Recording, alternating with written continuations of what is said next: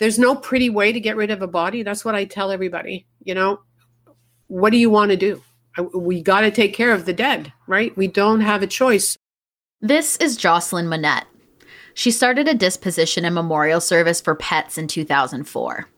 But as a deep lover of nature, she wasn't happy with the emissions that come from cremation. I was like, there's got to be a greener way to do this. I really want to offer something different to families. And that's when I started researching it and came across alkaline hydrolysis. My machine was delivered in 2012. Alkaline hydrolysis has a similar effect to fire cremation, but it uses water and alkaline chemicals instead of fire.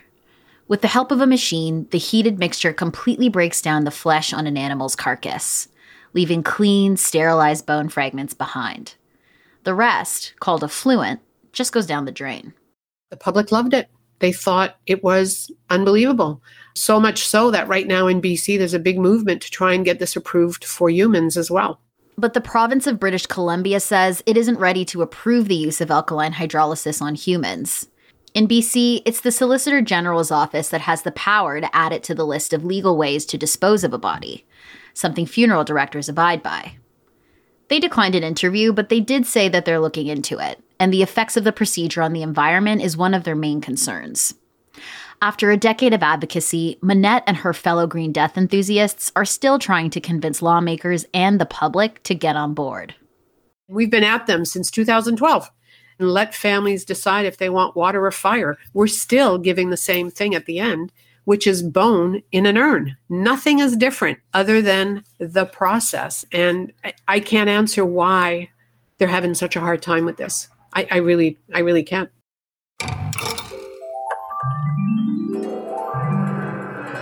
This is the Undark Podcast. I'm your host this month, Lacey Roberts. Alkaline hydrolysis is an end-of-life option that's gaining popularity in Canada and the US. So far, it's offered in 3 provinces and less than half of US states. It's marketed as a greener form of cremation, a way to still end up with ashes, but without sending harmful emissions into the air. But getting lawmakers to officially recognize it has been a big challenge. Each province and state has a specific list of ways you can dispose of dead bodies, and adding alkaline hydrolysis requires a change in the law. That's where the funeral industry, religious groups, and public opinion can sometimes stop it in its tracks.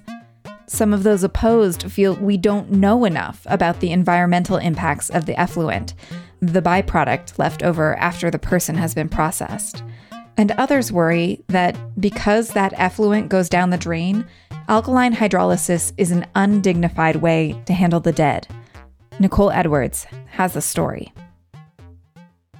Alkaline hydrolysis, water cremation, aquamation, the procedure goes by many names. It's just one of the many green death options that are picking up popularity all over North America and around the world. In South Africa, the late Desmond Tutu chose water cremation for his final wish. After 36 years in the industry, eco-friendly funeral director Chris Benash, who runs a funeral home in British Columbia, Canada, wants to offer it to his clients. As a second-generation funeral service provider, he's intimately familiar with the environmental impact that comes with disposing of the dead.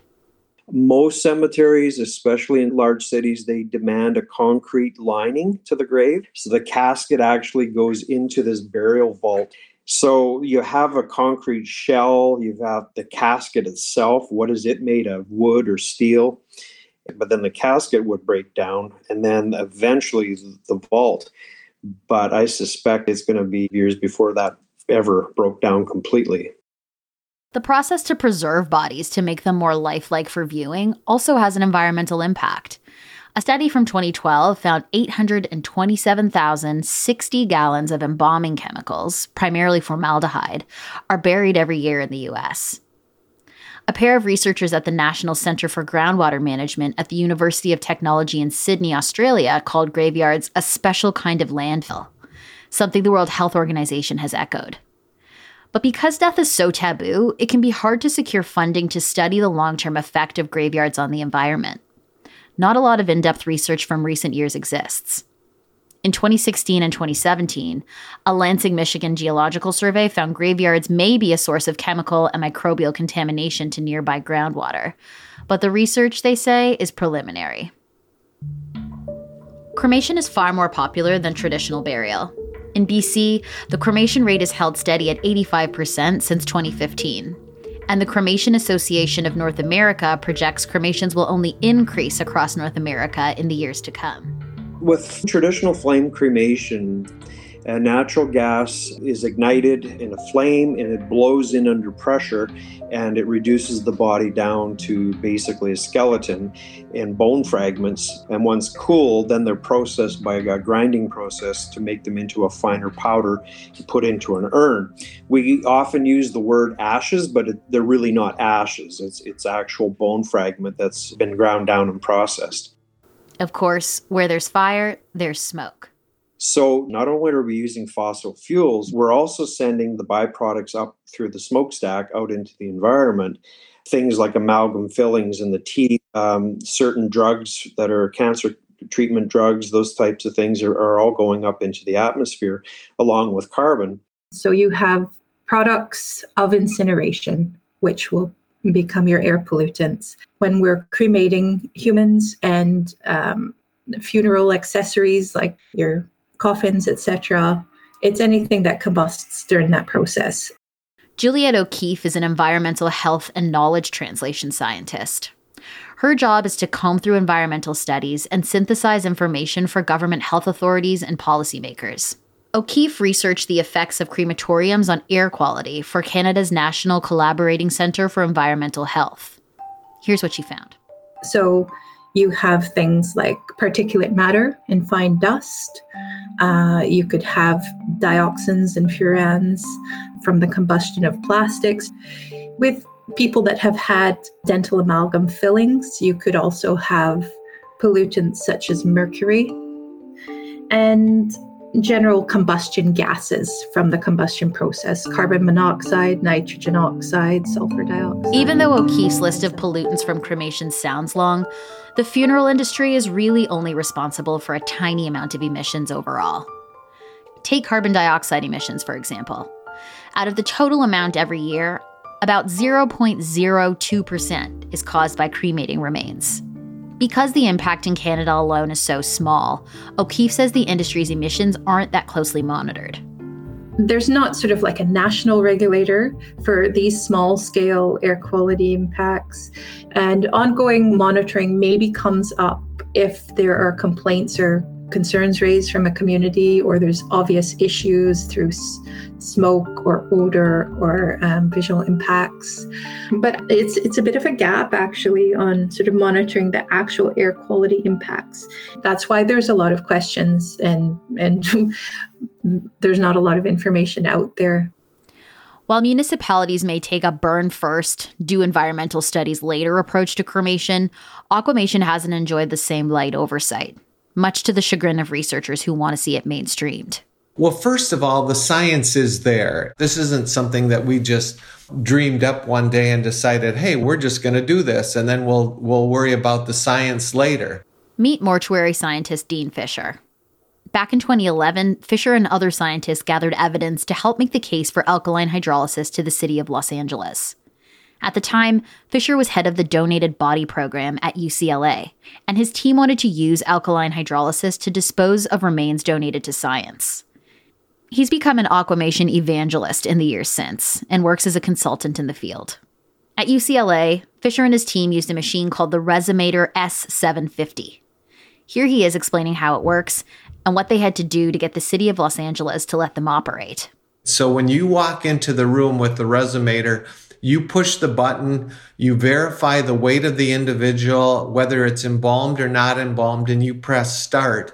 And 4 hours later, you come back and you open up the door. So it's kind of like running your dishwasher or your washer at home. From the outside, a Resomator looks pretty inconspicuous. It's a large rectangular stainless steel box with a screen displaying control options on the side and a gauge that looks like a speedometer on the front. The biggest indication that there's precious cargo inside is the Resomator's door. It's circular and thick, surrounded by big, shiny silver bolts. It's the same heavy-duty door used on British submarines. During aquamation, a body is placed on a tray and loaded inside the machine's cylindrical cavity. A series of pipes pump in a temperature-controlled solution of either potassium or sodium hydroxide and water, and the machine spins the fluid around the body, digesting the corpse. So it's a very strong base, and that reacts with the protein and the fats in the body, and it dissolves those proteins and those fats, leaving the calcium or the bone fragments intact. So what we're doing is we're taking what happens in the ground, and it would take anywhere from a matter of months to years, depending on whether the body was embalmed or not, and we're speeding that up. We're adding heat and we're adding agitation to it by circulating the water around it, so that what normally takes years or months, we can do in a matter of 3 to 5 hours. When the resomator has done its job, the flesh on the body has been liquefied and sterilized, leaving only the bones and any unnatural elements behind, like prosthetics. The liquefied flesh, called effluent, goes down the drain and into the sewer system. That brings us to the first big question people operating machines like the resomator often have to answer. Before navigating legal red tape or debating the morality of flushing human remains into the sewer, practitioners have to prove the effluent isn't harmful. Michael Simpson is the manager of the City of Los Angeles Industrial Waste Management Division. His department monitors the effluent from UCLA's aquamation machine.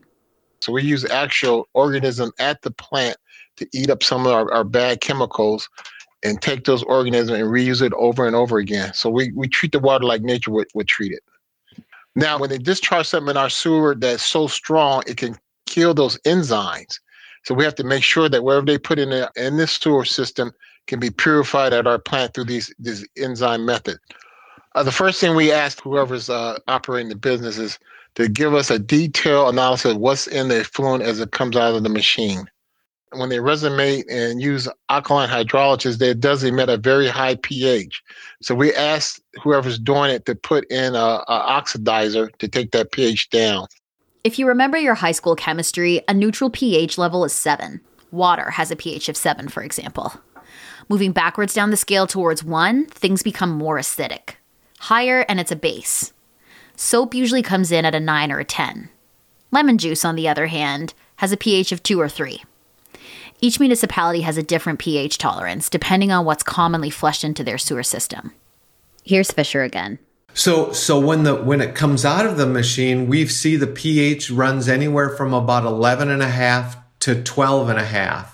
So what we end up doing then is, since some municipalities want us to actually treat that before sending it to them, other municipalities, they actually welcome that pH because the majority of what's going to them is acidic. So that helps neutralize it and get closer to a 7 when they're neutralizing the water prior to putting it back in our aquifers. It took a few years of testing, but eventually the city was satisfied.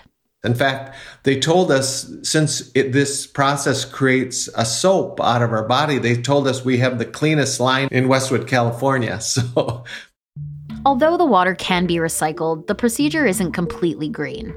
Monette, the advocate you met earlier, says this is aquamation's biggest flaw.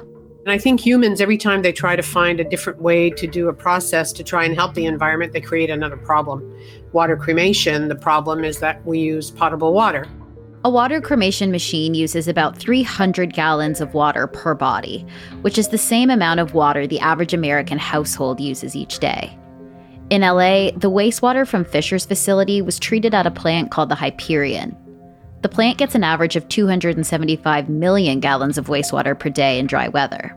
Here's Fisher again. Just to kind of give you an idea, if we were to take all of the people in California that died in a year, say they all died on the same day, and we all ran them through the resomator on the very same day, we would end up using about 75 million gallons of water, which seems like, wow, that's a lot. That's 250,000 people times 300 gallons of water per person. But now if you take that In the big world of water recycling, the Hyperion plant in Los Angeles, they actually process 560 million gallons of water a day. In the water recycling world, it's a very small volume. After satisfying the city's sanitation team, legal considerations come in. In Fisher's case, it took lobbyists, panels of scientists, and several years of work to get the clearance he and his team needed to operate out of UCLA. For the average funeral director, like Benash in British Columbia, getting that kind of support is hard. According to the Solicitor General, currently BC only officially recognizes traditional cremation and burial under the law. And adding water cremation isn't a quick fix, because strangely, there are different understandings of what constitutes cremation from one province or state to the next, so there's no one-size-fits-all way to make these legislative changes. Right now, the province says that you can bury a body in a cemetery or place of interment, or you can cremate a body. But the actual word cremation is not defined in the law. It just says by cremation. So we've asked our province to recognize the definition of cremation as any processes used to bring or reduce the body to bone and its simplest elements. They have not embraced that. What Benash is saying is that it's not definitively illegal to aquamate a body in BC, but the province has made it clear they won't permit the process. That leaves funeral directors in a legal gray area. Emily Albright, a Seattle-based attorney who specializes in funeral law, says, the key thing with the definition of cremation is whether or not a state's pre-existing legislation includes the word or some, derivative of incineration. Legally, at the core elements of it, it would be the reduction of human remains to the point of bone fragments. So that's why with alkaline hydrolysis too, some people call it water cremation. And I think that whole movement of that, it's kind of an effort to get it put under the umbrella of cremation. Remember, the end result is the same whether you're cremated by water or by fire. You get bone, which gets ground into the powder that we call ashes. So if lawmakers in BC define cremation the way Albright just did, simply as reducing the body to bone, it gives Benash the leeway to say, hey, alkaline hydrolysis reduces bodies to bone, so technically this is cremation, even if there's no flame. Snags like this exist in legal language around cremation across Canada and the US. The states which have a definition of cremation that specify it via incineration, those are the states where you do have to, do new legislation in order to legalize any other form of disposition beyond burial or traditional flame-based cremation. Some other states that don't have that element in their definition of cremation have been able to determine that alkaline hydrolysis still falls underneath the purview of whatever their current definition of cremation is, so they didn't have to go through that process. Once funeral directors figure out which legal path they'll have to take to operate, there's one last thing to think about. And that's the question of morality. Will the community the funeral home serves think sending human remains into the sewer counts as a dignified death? That's one of the sticking points in Hawaii, where the case for permitting water cremation is going through the courts. Among its opponents is the HFCA. That's the Hawaii Funeral and Cemetery Association. They say the process needs further review before Hawaii is ready to adopt it. Their testimony references concerns about dignity that have been raised by other communities debating the introduction of alkaline hydrolysis, including states where community opposition led to stalling or banning the uptake of water cremation. Across cultures and through generations, the criteria for a dignified death significantly differs. For hundreds of years, Albright says the standard for decent disposal of remains was set by the Catholic Church, which has always favored burial, and still does. Their influence over what people chose to do with human remains is evident in Christian countries around the world. Their lobbying efforts when it comes to alkaline hydrolysis have been kind of with the campaign of that the process is disrespectful to the human body because effluent goes down the drain. And so their position is kind of like, okay, well, this is disrespectful. You're basically like pouring grandma down the drain. That's the one that gets thrown around a lot. And that's been really effective because just that imagery of somebody's grandma being poured down the drain gets people really worked up, right? In New Hampshire, water cremation was being considered by the state in 2013. Meredith Cook, who was the Catholic Diocese of Manchester's Director of Public Policy at the time, said the diocese was opposed because, quote, every human person has an innate dignity that calls for the remains of every deceased person to be treated with the utmost respect, end quote. In the Hawaii case, the HFCA's testimony references the concerns of the Catholic Conference in Ohio from a case in that state about a decade ago. They said, quote, dissolving bodies in a vat of chemicals and pouring the resultant liquid down the drain is not a respectful way to dispose of human remains, end quote. That was when funeral director Jeff Edwards introduced the procedure in their state. He performed 19 aquamations before lawmakers had officially given the procedure their blessing. So this person kind of was a rebel, I guess, and that they were like, you know what? Technically, it's not illegal. So I'm going to go get a machine and start doing this. And yeah, the Catholic diocese got involved to make it affirmatively illegal, which is not the case in any other state that I'm aware of. And that's a big distinction. Often when I talk about alkaline hydrolysis, I like to point out, there's a difference between being legal and being not illegal, right? And I know that sounds like my lawyer way of snaking around the issue, but I mean, it's true, right? So unless it's affirmatively made illegal in your state statute, just because it's not named as a legal method of disposition, that doesn't mean that it's necessarily illegal.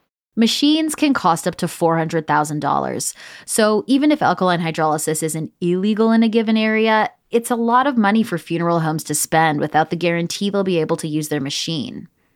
Funeral directors that buy them before getting lawmakers and residents on board do so at their own risk. In some ways, history repeats here. Fire cremation, which is on track to be the choice of 60% of Americans and 80% of Canadians by 2025, was once controversial too. When traditional flame-based cremation became an option, a widespread option, because that took a really long time too, the Catholic Church in particular was staunchly opposed. Going again back to traditional English law and the involvement that the church had in disposition of human remains, they were basically the main provider. So much like a casket provider has a business interest that would cause them to be opposed to a new method of disposition, the Catholic Church resisted it for a long time. People used to get arrested if they would cremate somebody. That's how serious it was. Mark Brosens is interim director of public relations and communications at the Archdiocese of Toronto. Today, he says, most church communities have the power to decide what they're comfortable with when it comes to their rituals. Rules come from the Vatican and are adapted locally. In Toronto, for example, where cremation is popular, the Catholic Archdiocese actually owns and operates its own crematorium. The first step in this direction was in the 1850s. The Natural History Museum in London, UK, says during this period, people in that city were looking for solutions to disposing human remains. As the city grew, so did the fear that the proximity to bodies, which some said they could smell, might cause illness. Rowdy wakes for the dead were also concerns at the time, along with the popular fear of being buried alive. Later that century, Italian pathologist and inventor Lodovico Brunetti debuted his version of the modern crematorium chamber, making it possible to do cremations without setting fires in open air for the first time. It caught the eye of Queen Victoria's surgeon, Sir Henry Thompson, who promoted it in the name of public health. The trend and the technology picked up across the Atlantic at the same time. Still, it wasn't regulated by Parliament in England until 1903. In the US, the date was 1876, starting with the first crematory in Pennsylvania. Because a lot of people, everyone was kind of coming over from Europe and they had been raised to believe that the only decent method of disposition was burial, whether it was coming directly from the church or just, the cultural mindset in general, they were resistant to it as well. So it took a long time for it to become affirmatively legalized. A similar slow process of affirmative legalization is unfolding today, state by state, province by province, as environmentalists push alkaline hydrolysis into the mainstream. So it's very near and dear to me to walk away from 2 generations of funeral service providers in my family to now I have the 3rd generation. My son and my nephew are funeral directors. I would like to hand the reins over to them and say, you guys now have a new technology that you're able to use and help better our services to the communities, something that we didn't have in the past 2 generations available.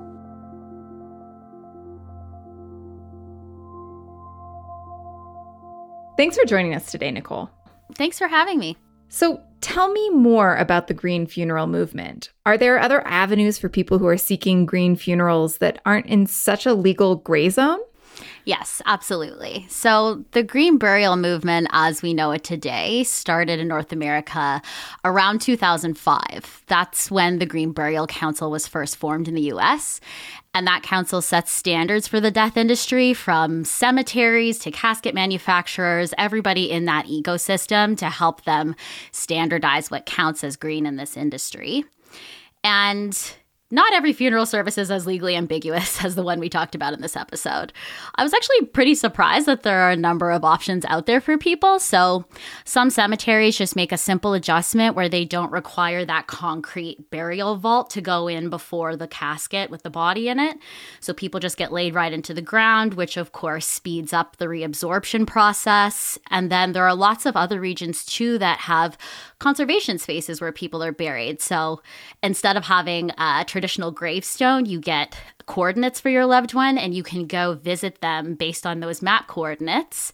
And that was kind of, it's really interesting. And that one's kind of a 2-for-1 because not only is the body being buried in a greener way than it would be in a typical cemetery, but choosing to be buried in those spaces actually is conserving the land, because cities won't develop on top of areas where people are buried. So you kind of guarantee that the space above you is green forevermore. Wow, that's super interesting. So you mentioned in the piece that opponents to water cremation consider it to be disrespectful to the dead.